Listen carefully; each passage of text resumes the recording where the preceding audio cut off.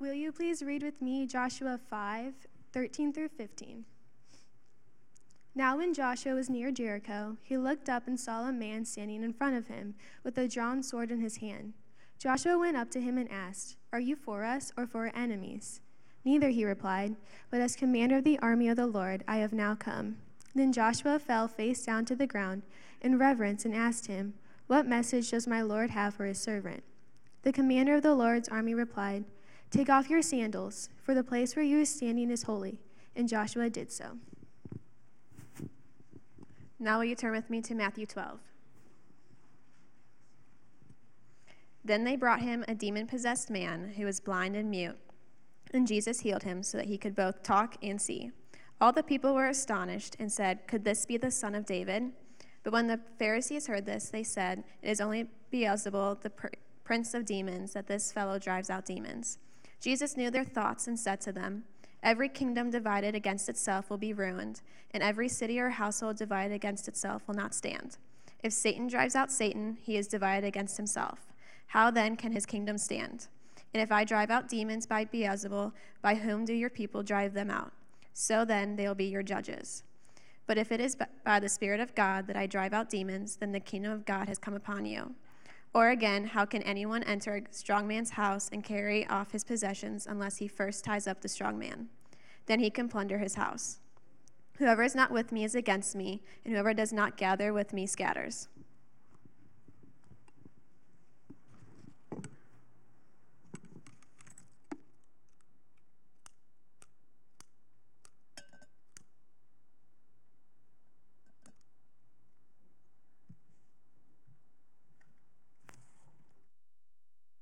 Thank you very much, Uri family. You may be seated, and Uri's know you are much loved. One of the families that serves so faithfully behind the scenes. We thank you for the impact you've had on our church. Thank you very much. God bless you. So this Advent started by thinking about, as you move around, as I do, how do most people, when the category of God comes up, notion of God comes up, I think they really think of just an idea. That God is the kind of thing where you hang your ethics on God. He might be useful in this area of life, but not really useful in this part of life. That he can be quite compartmentalized. That there's certainly nothing personal about him, and maybe he's unknowable at all. I think a lot of people have that view. I remember once reading about a French intellectual by the name of Laplace, a very learned man, a contemporary with Napoleon. And in conversation, God came up and he said, "God, I have no need for that hypothesis." And I think a lot of people think of God like that. Maybe for some people he's beneficial. You can mold him into the image that you want him to be, so you can really do, in effect, the very thing that you want to do. Whatever it might be, that God is a category, he's an idea, he's a place for ethics. What's the problem with that? See, the problem with that is we don't have that luxury when it comes to Christmas. See, the great declaration at Christmas time is that God broke into the world in the person of Jesus the Nazarene, that God is calling a people to himself, that he's knowable. So again, the claim of the Christian, as is sometimes misunderstood, is not that the personality of Jesus Christ began to exist 2,000 years ago. Rather, what we'd say is that there's never been a time where the personality of the second person of the Trinity, there's never been a time where he hasn't existed. That God, as a Trinitarian being, an eternal Trinitarian being, sent forth the second person of the Trinity, right? The Son who's always been with him, sent him forth into history to take on flesh, the man Jesus. So from now on, when we look to see Jesus, we say, oh, that's what God's like. We can relate to him. That he's calling to us. He says, live for me, come to me. You can know me, you can be reconciled to me. And that's the great message of Christmas, that God is not an abstraction, that he's personal, that he's knowable. And that's why we sing the way we do. Even this morning, we sang the word Emmanuel. You'll hear that many, many more times in the upcoming weeks. Well, what it means is God with us. He longs to be with his people. He made us to experience his love and his joy. And that from start to finish in the Bible, that he wants to be among us. And so we've been looking at that this Advent, different ways where God comes upon his people. Last week, if you remember, if you were here, we talked about God appearing in fire. that you go through the whole Bible, and God, there he is among the people, and he's manifested in fire. And the implication we drew from that, one of the implications, was how God refines his people. That God, when we face trials, that when we think about things as we go forth in our world, that God is molding his people. He's molding his church into the likeness of Jesus as a refiner's fire. And you can see how very different those conceptions of God. Over here, God's just an idea. He's not really knowable. It's nothing to do with me. Versus the God of the Bible, among the people, in his spirit, refining them, molding them, moving them towards him each and every day through the trials, through our thought life, through our interactions at every step of the way. So that's where we're kind of parking this series, God appearing last week as a fire, this week as a warrior.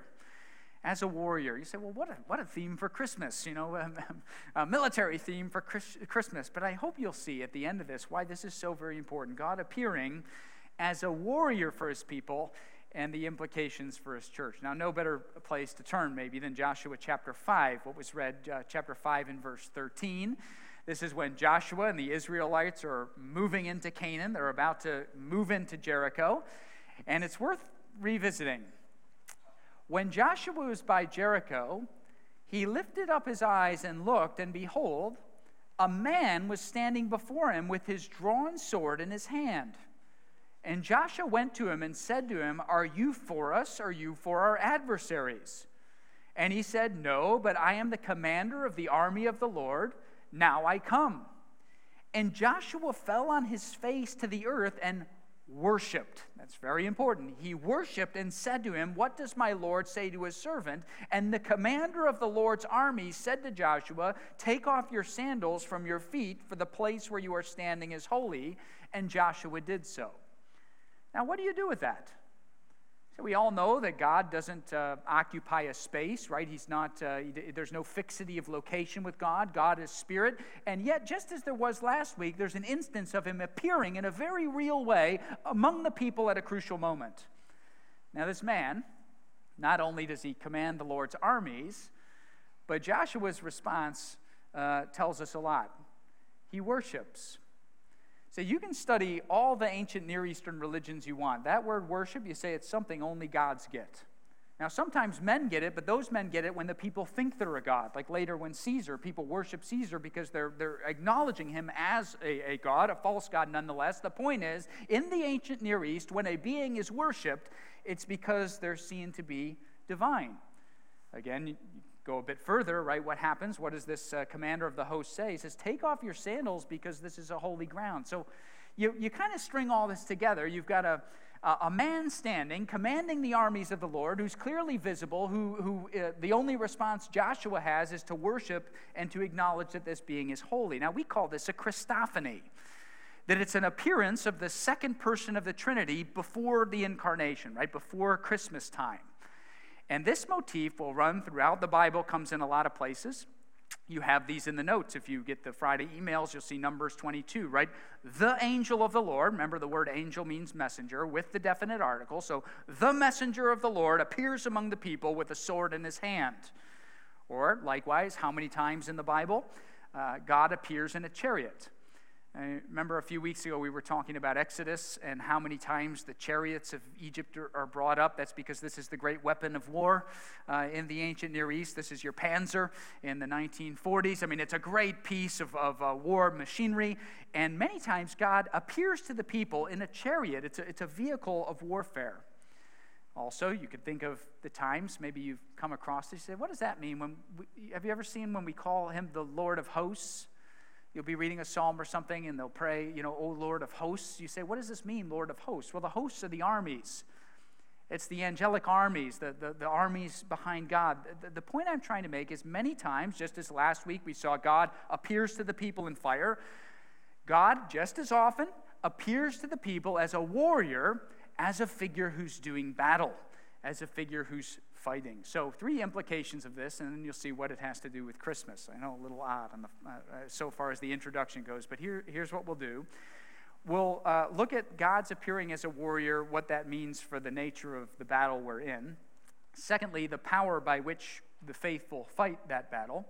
And lastly, the weapons of the battle. So we'll make those moves and see how it relates to a church like ours. So Firstly, God's routinely appearing among the people, that is his people, as a warrior reminds us that there's a very serious battle going on.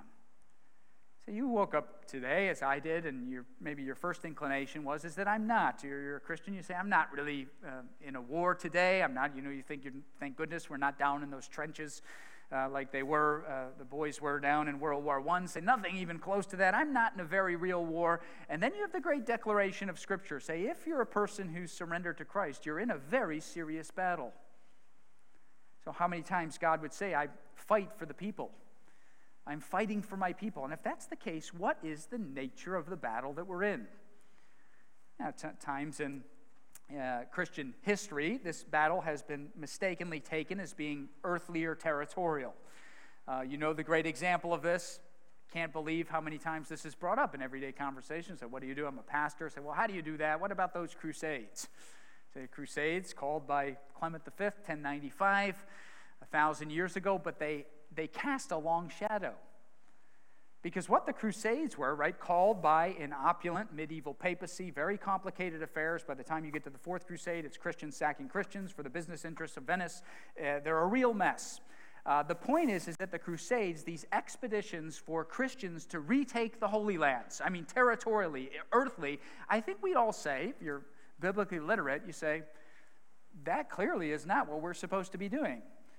That a Christian would take up arms and march to the Middle East and start to reoccupy so we want to retake this church and this church and this church and this land, and we need this state carved out here. Say, that is not the central thrust. That's not even what we'd say a distant thrust of what we think we're to be doing. Even now in American Christianity, you'll come across Christians who we'd say are Zionists. The word, if you're a Zionist, you're very interested in the socio-political state of Israel. A lot of Christians disagree on this.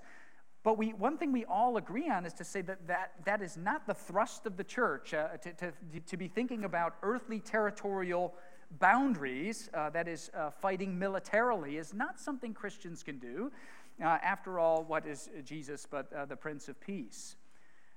If anything, you know that the history of Christian ethics is saturated in things like pacifism and just war theory. In other words, the people that are really thinking deeply about the Bible realize that it never calls for a mandate to war, but rather it's the other question, that is, when can a Christian ever use his or her body to intervene?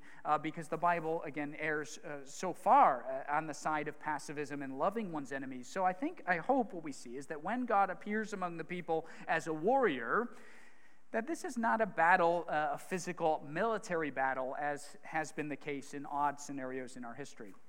Now, there's an objection here, as you know Joshua well, don't you? You've been coming to Providence a long time. Hopefully you know Joshua well. There's an objection here, and it's this. You say, well, yeah, but in the book of Joshua, God really is marching against he really is going to take it to all these groups. What do we do with that? Do we worship a God who's just out to wipe people out? And here I think are a few responses. If you bear with me, I'm going to go a little bit of a sidebar here. But how do you answer that objection? Is God just bloodthirsty? Is he all about pushing around small groups as he did in the book of Joshua? Here are a few thoughts for you as this comes up in your world, as I know it does mine. Firstly, when God moves against people like the Amalekites, or those who occupy Jericho, say God is acting consistently with what he said he'd always do. So the great narrative of the Bible, right, is that God made everything good. We ruined it in our selfishness and rebellion. And all those, then God inaugurates a game plan of redemption, and that message of redemption comes to the people to repent and follow God. So that's the whole narrative of the whole Bible. And what God says is all the people who ignore me, all the people who say, no thanks, God, will face my judgment. So you're reading this and finding these tribes coming, and what they've done, they said no thanks to God. They're doing things like child sacrifices, that they're walked far from God. They've ignored the witness of creation. They've ignored the witness of what he's done among the Israelites. And when you read this, what we have to see is God is actually acting consistently with how he said he'd always be, that I'm going to deal with human rebellion. So that's perspective number one. Secondly, and delicately here, that the kind of battles we read about in the Hebrew Bible in Joshua are on a very small scale. sometimes you're reading and say, wow, this is a real bloodbath. Actually, these are hill people. They're occupying the hills of Judea. I mean, you think of a battle like Shiloh or Antietam, way more casualties in one day at Shiloh than there would have been in the kind of battles described in Joshua. That these are small battles, and you're saying, well, every life's a life. Why would God do that? Here's the point. I think the description of God's judging these Judean hill people in Joshua is a kind of shot over the bow through all history of the people, right? It's saying, actually, this is a small-scale thing of the real truth. And that is that every person is going to face the judgment of our Maker. That we're all going to stand before the Lord Jesus, right? And say, what are we bringing to the table? That God in his grace and kindness has given us this, say, this is serious business. If you turn your back and clench your fist and say, no thanks to Jesus, all of us will stand before our judge. So what are we going to do about that? So again, point number one as you talk about this, God is acting consistently with his character to judge the people who've refused to come to him.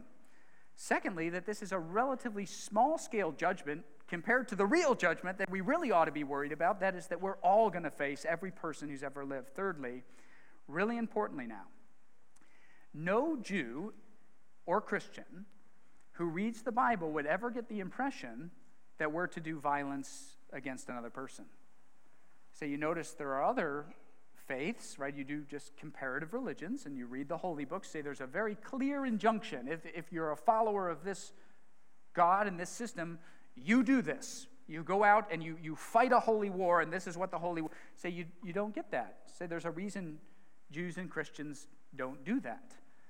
Is because, as I said a moment ago, the overarching theme of the Bible is one of pacifism, of loving our enemies and turning the other cheek. We say, again, Jesus, the Prince of Peace, that we're never told to do this, but rather that this was God acting in history to establish his people at a certain time, and we're not to go and do likewise.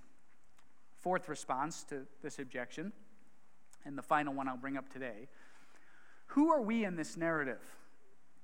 So a lot of people will read it and they kind of blush, say this is a bit embarrassing. I mean, God moving in against these poor people in Jericho, and how do I defend this?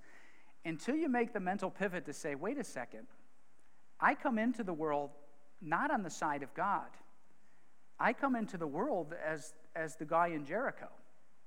I come into the world as the outsider, clenching my fist at God, actually being...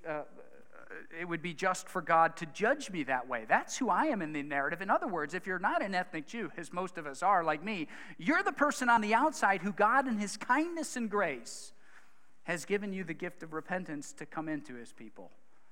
You see that? So we're not to be puffing out our chests and see how our God pushes people around, but rather, God, I was once an outsider, deserving your judgment, away from you, ignoring you, but you in your kindness have brought me in through Jesus. All this to say, maybe the last 5 minutes, you're like, wow, this is feels like a lecture. The point I'm trying to make is that when God appears among the people as a warrior in a chariot, that the nature of the battle is not earthly or territorial. At times in the Old Testament it was, but that is not what we do. That is not what the church does. Secondly, you might think, well, if the war is not territorial, that is, it's not, armies marching, then is it political? And you might not be tempted to fight a physical war, but I think we are tempted to fight an ideological war, that we look upon our landscape, we're reading the news and things and say, wow, this is there's a real confrontation here between the way a Christian thinks and the way a non-Christian thinks, and we're in a kind of cultural war, a real battle of ideas against non-Christians. The problem with that, if that's the nature of the war, then our solution ends up becoming using non-Christians in certain offices to usher in the kingdom of God. That you'll talk to Christians and say, well, if only we get the right laws passed. If only we can get the people in Washington doing a little bit more of this and a little bit less of this, it's going to be fantastic. I mean, this will once again be God's country. And you think about what's happening there is that the Christian then begins to think of using the unregenerated heart to bring about the kingdom of God. You say, that's, again, a real problem. Say, why is that the case? Because before we're Christians, the Bible would say we're blind and deaf. We're blind to the things of God. That for too long, I think American Christians, certainly in the last 5 decades, I think the church has made a huge mistake expecting non-Christians to think and behave like Christians. Say, instead of fighting this, say, well, realize the Bible would say they're blinded by the God of this age. There's no way to open their eyes to the Lord Jesus, right? That's a supernatural act of God, that we're not in a culture war, we're not in a political war. Washington is not the solution to our problems, but rather we're a small band of people trying to be faithful. So the battle is not earthly or territorial. It's not primarily political or ideological. I think both foreign policy and warfare and politics are a symptom of the real problem. Now, if you've been a Christian a long time, you know the real battle, don't you? That we know the real battle is spiritual. It's far more serious. It's far more serious than foreign policy. It's far more serious than even what's happening in Washington or Columbus, that the real battle is the corruption of the human heart. You remember what Paul writes? Paul says, we do not wrestle against flesh and blood, but against the rulers, against the authorities, against the cosmic powers over this present darkness, against the spiritual forces of evil in the heavenly places. Say, friends, is that true? That my irritations every day are not with my colleagues, they're not with my family, they're not with my politicians. So I can have issues with them, but that's not my real problem. That my real problem is the selfishness and corruption of every single human heart, starting with my own. And say, quite frankly, this is why people hate the Bible. This is why people hate the Bible, because they say, well, the problem's not all these cosmetic things out here, educational reform and political reform. The problem is the fact that given the opportunity, I'm going to look out for me rather than you. I'd rather look out for me than be accountable to God. That's the truth. That's the darkness that comes in on each one of us. Saying, if that's the case, there's one further move we need to make. I'm thankful that Jesus makes this so clear, that while it's easy for me to start to look at the problem in everybody else, that the battle that I have really needs to start here, right? That I should take my own sin a lot more serious than I take anybody else's sin. And Jesus will say, yeah, you're really good at pointing out the speck of sawdust in other people's eye when you ignore the plank in your own eye. That kind of language to say, I've got a real problem in my own heart that every day, Gurnall, the great Puritan who wrote The Christian in the Full Armor of God, I think is the title, he said there's a posture that every Christian has, and it's one of wrestling. That we wrestle against sin. We wrestle every single day to mortify our flesh, right? Here it comes rising up in me again. Make a name for myself, to go out, to accumulate more stuff. Here it comes. No, you wrestle it and you fight it. That's the real battle. That there's a spiritual blanketing of darkness that comes into each one of our hearts. There's a wrestling that the Christian has, and God, as he appears as a warrior, reminds us the real battle is way more serious than all the stuff we read about in the Wall Street Journal. It's that we've turned our backs on God, we've gone our own way. There's a cumulative effect of this, of centuries and centuries of each one of us going our own way, right? As Isaiah 53 says, that each of us have turned our own way. We're like lost sheep, looking out for ourselves. There's a cumulative effect, and we find ourselves in a broken system in rebellion against God, and the powers of darkness having their way among us. So bold heading number one, God's appearing as a warrior reminds his people that there's a serious battle going on, and that the nature of that battle is primarily the spiritual forces in each of our lives that manifest themselves in areas like foreign policy and politics and warfare, that the real battle is in here, the corruption of the human heart. Okay, bold heading number two. God's appearing as a warrior then reminds us by what power we fight. So you say, if there's a constant battle in our hearts, if I'm constantly wrestling against the powers of darkness and against selfishness, how in the world am I going to make it? What happens to a nation in constant warfare? We have some military history enthusiasts in the congregation. So you know about a war of attrition. It's a very real thing. You say you just keep wearing the other side down. Because all history shows you're in a state of constant warfare. You're just not going to survive. It's a way it's going to bleed you dry, bleed you of resources, bleed you of morale. There's a whole military. You can't be in a state of constant warfare, not as a nation, not as a people. How about as an individual? Say you wake up. Say you ever looked at the biology of the so-called fight or flight what the body does when you're in fight or flight. Say, okay, here comes the stress, and you feel it in your neck, and your body begins to carry it around. Say, nobody can exist in a state of constant conflict or constant fighting. So how do the people of God do this? You see the moves we've made. We're in a serious spiritual battle. It's deep within us against the powers of darkness. It doesn't escape us this side of heaven, that we wrestle daily, we mortify our flesh daily. How do we fight when we're in constant warfare? Say, that's then the breakthrough of the glorious truth, right, of God appearing in Jesus. Because we learn that God will supply his people with the strength that we need to conquer the powers of darkness in our own lives. You know where this is said maybe most memorably is in the David and Goliath story, 1 Samuel 17. You remember David's going up against the real war for the Philistines, the real warfare. And David says that I know that this battle, say you put the two sides against each other, there's no way he's going to make it. But what does he say? He says, I know that the battle is the Lord's, that I don't fight this alone, but that God and his power is on my side. And that's why the second reading is so fantastic, right? Jesus comes in, and what he's doing, he finds a demon-possessed man. He starts to cast out the demons and the demon-possessed man, and they say, look at this guy, he's satanic. And Jesus says, well, that wouldn't make any sense at all, that if I was satanic, then I'd be working against Satan. Rather, recognize me for who I am, right? That I've actually bound the strong man. I've bound the power of darkness in the lives of my people so that they might be free and that they might triumph over the obstacles in their lives.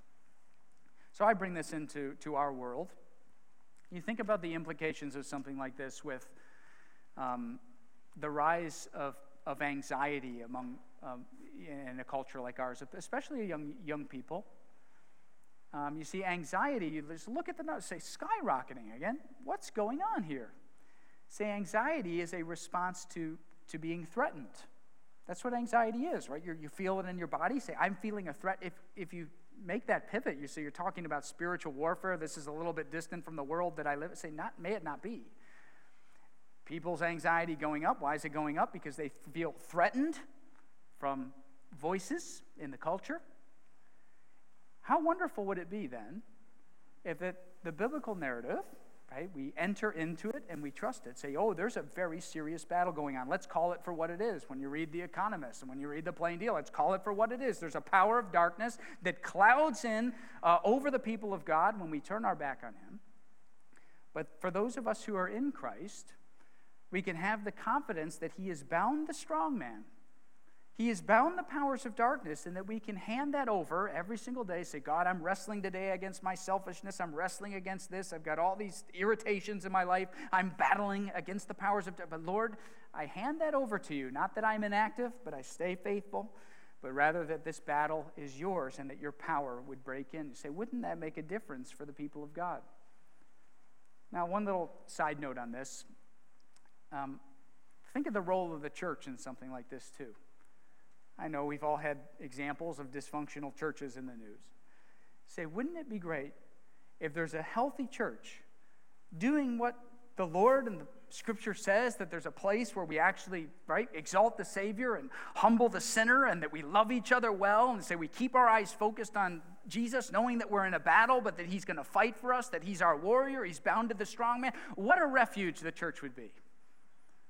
Say, and that is our hope and our prayer here, that it's a place of love and a family where God goes to work for us. So the moves that we've made so far are very simply, God appears among the people as a warrior in a chariot. It's an image of warfare, reminds us there's a real war going on. It's against the powers of darkness and the things at play that cloud our life. There's a serious spiritual battle that spills over into all of our other areas of life. Secondly, no one can fight constantly except if there's an eternal source who comes through for us. And that's exactly the promise we have when we surrender to Jesus, that my battles they're way bigger than I can handle. My problems are I can't extricate myself from the problems that I'm in. That's the great truth that there's a voice coming in from the outside to rescue us and pull us out and supply us with the power we need to face the day. Now, that's the glorious truth of the gospel. Lord Jesus, we need you. We sing that. We need you. Do we really need him to be our power, to fight our spiritual battles, to prevail in this dark age, and quite frankly, hopefully, to win as many as we can to him? Bold heading number 3, and lastly, wonderfully, God's appearing as a warrior in the person of Jesus reminds us of the real weapons of the war. See, you've talked a lot about, military overtones here. You say, how does the Christian advance the kingdom? How do we win this battle? And you think about how Jesus won. Say, maybe a really good place to look this week is Colossians chapter 2, where Paul makes the point. He says, when Jesus died on the cross, and here's what he says, that he disarmed the rulers and authorities and put them to open shame by triumphing over them.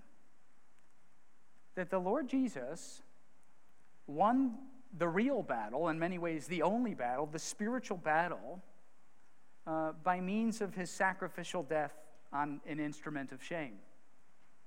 And that as he hung up on that cross and said, all who come to me, you say all of your shame and acknowledging that you can't make it can be offloaded on him, and then God raised him and vindicated him from the dead, saying all those who are in me are victorious. And that truth spills over into the life of the Christian. That when we go out into the world, you say my weapons aren't weapons of warfare, but actually it's the sacrificial love of Jesus. That's the great tool in the arsenal of the Christian, right? That you say, well, actually, I am very weak, and my enemy is way bigger. My problems are way bigger than anything I could solve, but the Lord Jesus broke into my life. He rescued me by trampling my oppressors on the cross, and God raised him from the dead, and that all who accept that truth and come to him, they too can be victorious. So maybe you're not a Christian today, but you're in this very complicated world, and a lot of people are throwing a lot of solutions to your problem at you. You say, this is one I've not heard. You say, can I invite you to say that this is, in a way, the only solution, the profound solution in Jesus, to say you're not fighting your battles alone, that the darkness you feel coming in on your life, you say that's exactly what the Bible says is going to happen, but you can offload that onto the cross, acknowledge, say, Lord, I need you. I'm part of the problem. I need, again, last week, a fresh start. I need somebody to fight my battles for me. I need to be secure in Jesus. I want those, so to speak, those chariots to fight for me. Will you surrender to Jesus today? If not, what's holding you back? Would I be so bold as to say maybe it's our pride? You said no to Jesus so many times, and the person next to you has tried to tell you about Jesus for 20 years. And maybe deep down in your gut you say, I know this is true, but I won't in my pride surrender to the real King. I pray that's not you today. I pray you say, this is a messy world, and it's a sad world. And I do sense there's a real battle. And I see in Jesus something the world doesn't offer. I pray that this Advent, that you would make that move. And Christian, remember we're in a spiritual battle that we must advance, and I'll close with a couple thoughts on a few Christian hymns. You remember the old hymns we used to sing? Well, we would sing them here, but some of them have been canceled, like Onward Christian Soldiers. You remember that one? Well, we can't have this militaristic hymn. And I just say, can you just read the hymn? Because you know what the hymn says is that Christians, onward we march as like an army, but then it goes on to say, but we march under the cross. The banner of the Christian march is an instrument of shame. It's an instrument of death and dying to self. Likewise, a hymn we sing more regularly here, O Church Arise by the Gettys. You ever catch that line? The church is, you ready? An army bold, whose battle cry is love, reaching out to those in darkness. It's exactly right.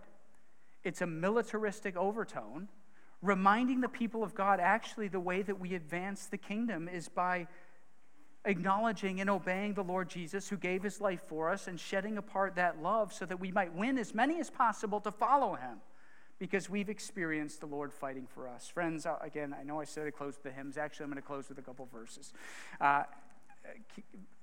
Best summary of all I've tried to be saying comes from actually Peter. Acts chapter 10, think about it this week. Acts chapter 10, church is just starting, verse 42. Peter says this, Jesus commanded us to preach to the people and to testify that he is the one appointed by God to be judge of the living and the dead. And we talked about the judgment against the Amalekites. How much more is that? Say, Jesus will judge every one of us. He's been appointed by God to be the judge, but then this, to him all the prophets bear witness that everyone who believes in him receives forgiveness of sins through his name. Say, God is serious business. He's not an abstraction. He's not a philosophical category. But he comes in at Christmas in the person of Jesus, says, look, all of us are going to face the judgment of Jesus, but right, as we gather around, we think about it, say, we can come and experience his forgiveness, be reconciled to him, and have him fight our battles. Say, what a glorious truth for the church. Friends, may we rest in that. The Lord will fight the battle, the real battle that we need as we yield to him, knowing that our weapon is his sacrificial death on the cross and the love that's shed abroad in our hearts. May that be the case. I'll invite the team back up. Father, thank you for appearing among your people, both in the Hebrew Bible, say, okay, you're knowable, you in your grace have condescended, but then for all time in Jesus. That just as last week he appeared as a refiner's fire, as if to say, yeah, we can do outside rituals as a church, like baptism, but Jesus, you're the one who changes our hearts, that you baptize with fire. You convict us and convert us and remind us and mature us. And then this week, Lord, to say some of us are very worn down, that we're very tired. We've been in a state of warfare a long time. You could say the body's been in fight or flight a long time. We have opponents here and opponents there, and we don't know the solution. We just got to usher in the next, kind of idea, the next person. Help us to see you're appearing as a warrior, what that means. Yeah, there's a serious battle. This is why darkness is all around us. We're just afraid to talk about it. We think we'll be loud. They say darkness is all around. In every single paper, every single day, the darkness coming in on the people who've turned their back on you. So help us to see that there is a better way, that you fight for your people. You triumphed over the powers of darkness. And Lord, help us to apprehend the great truth that as we obey you, say not to give in, but as we obey you and we march onward as an army, that our battle cry is love as displayed in you. Lord, may we be those with a mature faith. May many be one. May many be one. All your elect be one for your glory.